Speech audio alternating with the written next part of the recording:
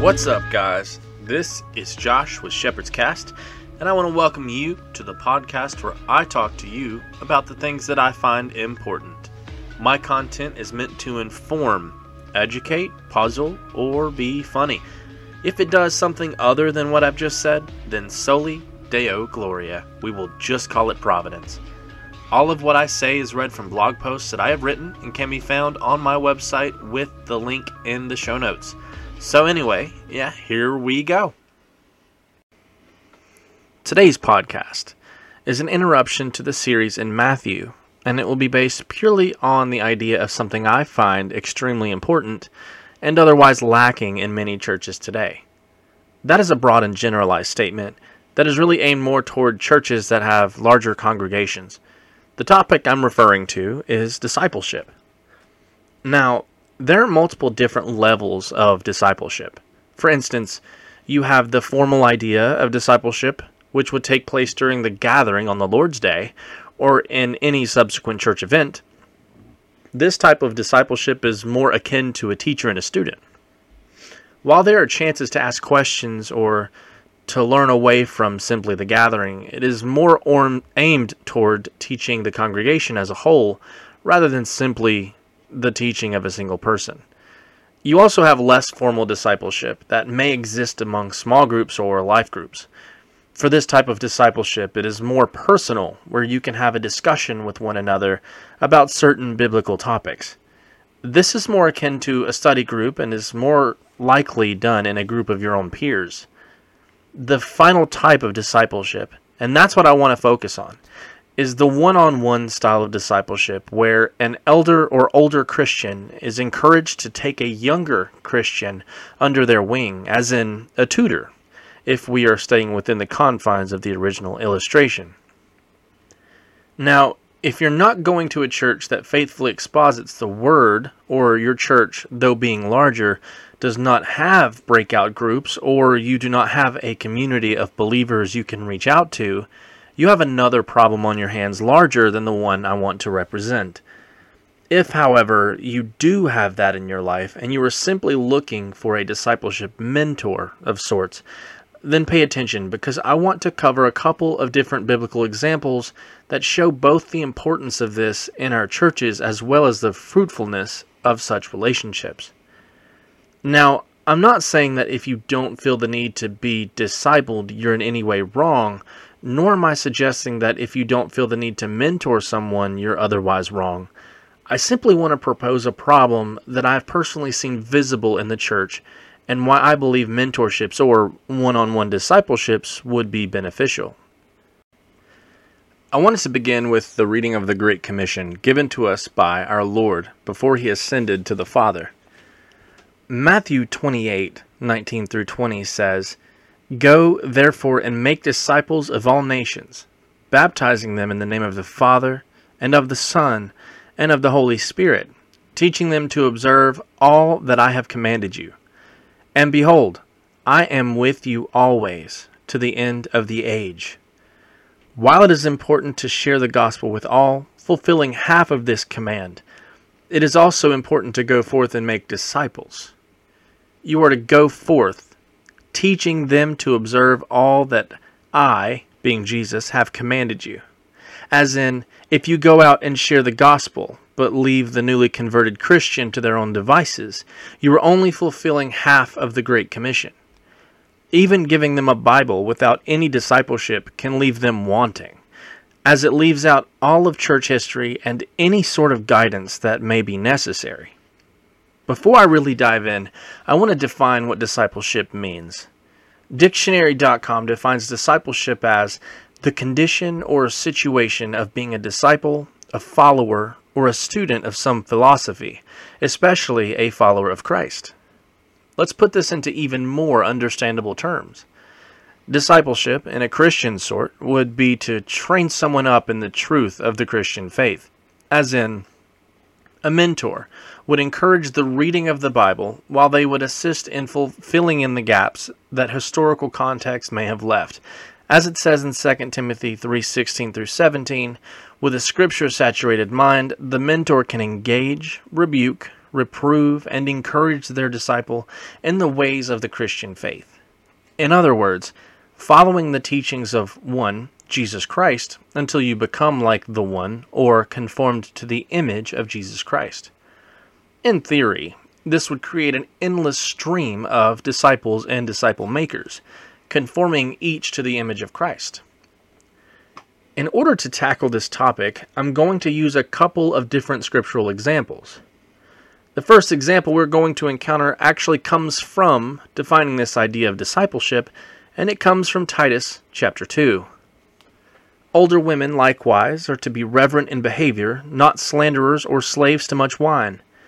They are to teach what is good, and so train the younger women to love their husbands and children, to be self-controlled, pure, working at home, kind, and submissive to their own husbands, that the word of God may not be reviled. So this idea of a discipleship chain didn't really start in any modern sense. Rather, it is something that is depicted in the Word of God. Older women are to teach the younger women how to go about their godly lives, loving their husbands and raising their children in a manner that glorifies God. And it's not done simply in a spiritual sense, although that is clearly part of it. A good mentor would literally teach practical things that their disciple may need to know to simply go through life. This, the practical wisdom, is one of the many reasons why it is important that an older person reach down to lift up a younger person. The practicality of specific life events must be taught, especially when the person who needs a mentor doesn't have a great family system to fall back on to learn these things. While in a perfect world, yes, these things would be extremely evident due to the teaching of our parents, but maybe the way our parents did it wasn't exactly 100% correct. What if, in learning that the way our parents did it is not correct, we go out searching for the way that is most God-glorifying? What better way to give such knowledge than through the wisdom of the church? This is not to suggest that the church should be a closed circuit, never getting any new information. Rather, wisdom gained through years of Christian living is immeasurably valuable, and the God who we worship never changes, Malachi 3:6. And though the world seems to change before us in our short time, we must remember that the wisest of all men said, "There is nothing new under the sun." Ecclesiastes 1:9-10. We must rid ourselves of two views if we are to find benefit and be open to personal discipleship. First, the younger person who needs discipleship, no matter if they think they do or not, must value the knowledge and wisdom that can come from such a person. It would be egregious to believe that the wisdom they have to offer is of no use when they've already lived through this life, or have at least progressed further than the one seeking wisdom. And likewise, for the older person, it should burn in your mind that what you have to say and what you have to offer does have worth, and it should be gifted to the younger person. Rather than seeking it from untrustworthy self-help articles online, we should seek knowledge from our elders at the local church body. The second example I want to focus on is more of an entire book or two overview rather than a passage. The relationship I want to focus on for this next example is that of Paul and Timothy. In the first book of Timothy, Paul literally calls Timothy his, quote, child in the faith, 1 Timothy 2:2. It isn't really safe to assume that Paul took part in Timothy's conversion, whereas it is probably more likely that Paul ordained Timothy for ministry. It is quite clear from this letter and the following letter that Paul and Timothy had a discipleship-mentor relationship. So what can we gather from the examples found in these letters? First and foremost, we must remember that these epistles were aimed at Timothy as the primary recipient, but were also meant to be read aloud to the church of Ephesus. These epistles focused mainly on instruction for Timothy's pastoral ministry, but also included quite a few personal touches that showed the relationship and the true love that Paul had for Timothy. So let's take a look at a few different things that show the fruit of such a relationship. To begin with, as mentioned before, Paul refers to Timothy as his child in the faith multiple times. Since we've already touched on this, however, I'm going to continue on. Next, Paul makes sure to mention that Timothy should not completely abstain from alcohol due to his stomach problems in 1 Timothy 5:23. Now, this does not add or subtract from the debate of completely abstaining from alcohol. It is simply the call to use alcohol for some form of medicinal use. It would seem that this piece of advice is a bit disconnected from the other verse. However, in the context of purity, it is entirely possible that Timothy completely refused anything other than water for the sake of his own purity. Paul would have known this, being so close to his child in the faith, and would have wanted to warn him not to remain strictly with water only, as it would not affect his purity. Next, in 2 Timothy 1:3-7, Paul explains how he prays every day for Timothy and how he fondly remembers Timothy's sincere faith. He then makes mention of the faith of Timothy's grandmother and mother and how he hopes the flame of that faith is just as present in Timothy as it was in them. This passage is one that is frequently used to show the evidence of a believer being baptized at belief rather than as an infant. However, that is not the focus of our mission today. This passage also shows how close-knit the body of believers is, and just how personal of a pastoral mentor Paul was to Timothy. It must have been an encouragement to Timothy for Paul to highlight his family in an expression of who he thinks of when he himself needs encouragement. The final thing I want to highlight, though there are so many, are the many and specific attempts at encouraging Timothy. The work of the ministry is indeed hard and can be trying both on one's spirit as well as their physical endurance. Paul makes great pains all throughout his letter to Timothy to encourage him to persevere. This is both a highlight of how God uses means to achieve the ends of his plan, as well as a show of how Paul truly cares for the well-being and spirit of his child in the faith. With statements such as, "You then, my child, be strengthened by the grace that is in Christ Jesus," 2 Timothy 2:1, we see a father imploring his child to persevere as those around him fall away, 2 Timothy 4:9-16. In summary, we see that one-on-one, Paul presently and actively engages his disciple. We see that Paul cares about the well-being in the faith as well as his physical well-being. We see instances where Paul thinks of Timothy with such fondness as to be an encouragement to himself. And finally, we see Paul exhorting and imploring his disciple to push forward and to persevere, not simply because Paul is losing everyone else, but that he cares specifically for Timothy. Yes, from this, the church can take that they need to persevere as well, but Paul specifically outlines it for Timothy. While I believe these two scriptural examples, Timothy and Titus, will suffice, I do have one more example from Scripture that I would like to use to support my belief in the need for one-on-one discipleship. Ephesians 4:11-16 says, "And he gave the apostles, the prophets, the evangelists, the shepherds, and the teachers, to equip the saints for the work of the ministry, for building up the body of Christ, until we all attain to the unity of the faith and of the knowledge of the Son of God, to mature manhood, to the measure of the stature of the fullness of Christ, so that we may no longer be children, tossed to and fro by the waves and carried about by every wind of doctrine, by human cunning, by craftiness and deceitful schemes. Rather, speaking the truth in love, we are to grow up in every way into Him who is the head, into Christ, from whom the whole body, joined and held together by every joint with which it is equipped, when each part is working properly, making the body grow so that it builds itself up in love." As a body of believers, much of that can be done by the preaching of the Word and even by the study of Scripture. However, the purpose of these things are to build up and equip the saints for the ministry, growing us into mature Christians until we all attain to the unity of the faith and the knowledge of the Son of God. Not all of this can be done in a group setting or from pastor to congregant. Much of this must be done by the saints lifting up one another, mentoring one another, reaching to the lower rung of the ladder, so to speak, and lifting up your brother or sister in Christ to your level of knowledge, understanding, and wisdom. I want to wrap up this podcast with a point from personal experience.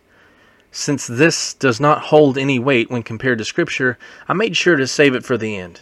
I do, however, feel as if it is a point of evidence in what does and does not work. As a new Christian, I was thrust into a small group where no one really had a grasp on good doctrine. Mind you, no one was a heretic that I knew of, but most people were on my level of understanding. We weren't really focusing on a lesson plan or anything that guided us. We really just made our own lessons as we went. We would read some Scripture and determine the truths from it as we went, and as a new Christian, half the time I had no idea what I was talking about. Before long, I had taken the lead and started teaching my own group. This was a terrible idea. I mean, the fire was present, of course, but the knowledge and wisdom was not there. Let me just give you an example of how this went. We started off our new small group with myself as the leader by proposing we answer tough questions proposed by anonymous sources in the group. The first question was, what happens initially when we die? It was up to us to go out, read the Bible, and determine the answer from there. So I created an entire lesson around the heretical idea of soul sleep. Mind you, I had no idea what I was talking about, and neither did anyone else. Continuing on, I found Reformed theology, but still had no clue what I was talking about, and I taught about the 5 points of Calvinism. In this, during the T, which is total depravity, I mentioned that we lost the Imago Dei at the fall. Yikes! My point is this. I would trust myself running a small group now, but of course there is still a ton of stuff I don't know. I'm faithfully studying and can now humbly admit when I am wrong. I also know trusted sources. I study my confession, I read my catechism, etc. But back then, I would not have trusted myself to make a trustworthy Facebook post, and people look to me for answers for tough questions. I have the opportunity to not only lead people astray, but teach someone something that could shake their faith and cause them to leave. Mind you, I know that if they left us, they were never part of us, but I would have been the God-ordained means to the end of them showing their true colors. So while life skills discipleship may have been possible, it would have been impossible for me to lead anyone correctly in the faith. I was immature, still am to an extent, and still on the milk, choking on the stuff I wasn't ready for.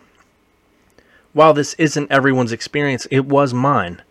Small group or life group was not the place to find discipleship, especially one-on-one discipleship. And it is my firm belief that though it is possible to find it there, it is and would be more beneficial to seek discipleship from someone more mature in the faith and in life than where you currently are. I want to thank you for taking the time to listen to this podcast. It is always a pleasure to bring the Word of God to those who are seeking to know more about Him. I also want to thank Course in the Chaos, the two admins of which assisted me in putting together some of the references here. The final word of the day comes to us from a good friend of mine, Jacob McDaniel with JM Ministries. I asked him to provide for me a couple of thoughts on discipleship. Check it out. Hello, everybody. First off, allow me to introduce myself. This is Jacob McDaniel with JM Ministries, and Josh Dyke has asked me to come over and share with you guys a little bit about discipleship and what it actually means, and to share a little clip about you on discipleship. So what I've done is we're going to be in the Gospel of John, chapter 13, verses 34 through 35, and we're just going to hit on that a little bit and talk about discipleship. But before we dive in, I would like to pray, and we'll dive into God's word. Dear God, we thank you for this day, God. We thank you for loving us the way you do, God. God, you're a true, loving, caring Father, God. God, that we know that we can't do nothing without you, God. But with you, we can do anything, God. God, you are so great, so mighty, so powerful, God. God, your love for us goes beyond measures, God. God, I pray that you let this word encourage a life, heal a life, save a life, whatever you may do, God. God, just have your way, God. God, we love you, we thank you, and we're excited to see what you're going to do. In Christ's name, amen. John 13:34 through 35, a new commandment I give to you, that you love one another just as I have loved you. You also are to love one another. By this, all people will know that you are my disciples if you have love for one another. So basically when it says here that new commandment or reissued commandment here that it's saying, it comes out of the context of where Jesus is washing the disciples' feet in John 13:2 through 5. Jesus explains that if he's going to act in love and as a humble servant, so should we who follow him. So should we of disciples of him. We should act the way Jesus does. If we're going to follow him and be a disciple of him, we should act the way he does, right?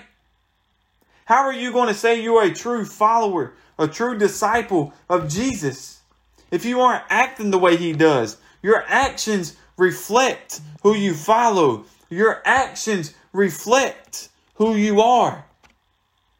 And if you're out not showing love to one another and you're showing hatred to one another, people's going to see that you're not a true follower of Jesus. You're not a true disciple of Jesus. You're not showing love as Christ loves the church.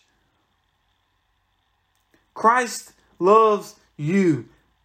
Jesus died for you. So you should show love for one another as he shows love for you. He showed love for you by dying on that cross, taking that beating for you, taking every single whip, every single nail, every single spit for you, for me, so we may have life and life everlasting. It's the most powerful sign of one's Christian faith is to love one another, not show hatred. Jesus is explaining here, by this, all people will know that you are my disciples if you have love for one another. If you continually show love for one another, no matter the color of their skin, no matter the background they come from, no matter the kind of car they drive, no matter the style of their clothes, if you are showing love as Christ shows love, it'll reflect your discipleship for Christ. It'll reflect what you are following, and it'll reflect that you are truly following Christ. Christ loves you. And if you're going to be like Christ, you must act like Christ. Does that make sense? If you're going to be like him, you must act like him. If you're going to follow him, you must show love as he shows love. Christ loves you, and I'm so glad that I could come here and share with you this afternoon. And I hope that this helps, and I hope that it encourages a life. And I pray that you will love one another as Christ loves the church. And I pray that you will love one another as Christ loved you. You see, Jesus loved you and died on that cross for you. No matter what. No matter what. He died on that cross for you no matter how deep in sin you was. He died on that cross because he loved you enough to give you everlasting life and free you from your sins. Jesus loves you, and I pray that you will show love to one another as he does. God bless. Again, that was Jacob McDaniel, and you can find him on Facebook at JM Ministries. He has shown himself to be absolutely on fire for God, and I personally find him to be an incredible encouragement. If you want to listen to more that he has to offer, you can find a link to his page and his TikTok in the show notes. He is fighting the good fight in a dark place, so to speak. A special thanks to Jesus Wannabes for allowing me to use their newest track, Ephesians 6, in my intro and outro music. You can find a link to their Spotify in the show notes. And, as always, may the light of the Holy God shine upon you. Amen. The truth sustains us. His righteousness avails us. Wage war with faith in Jesus.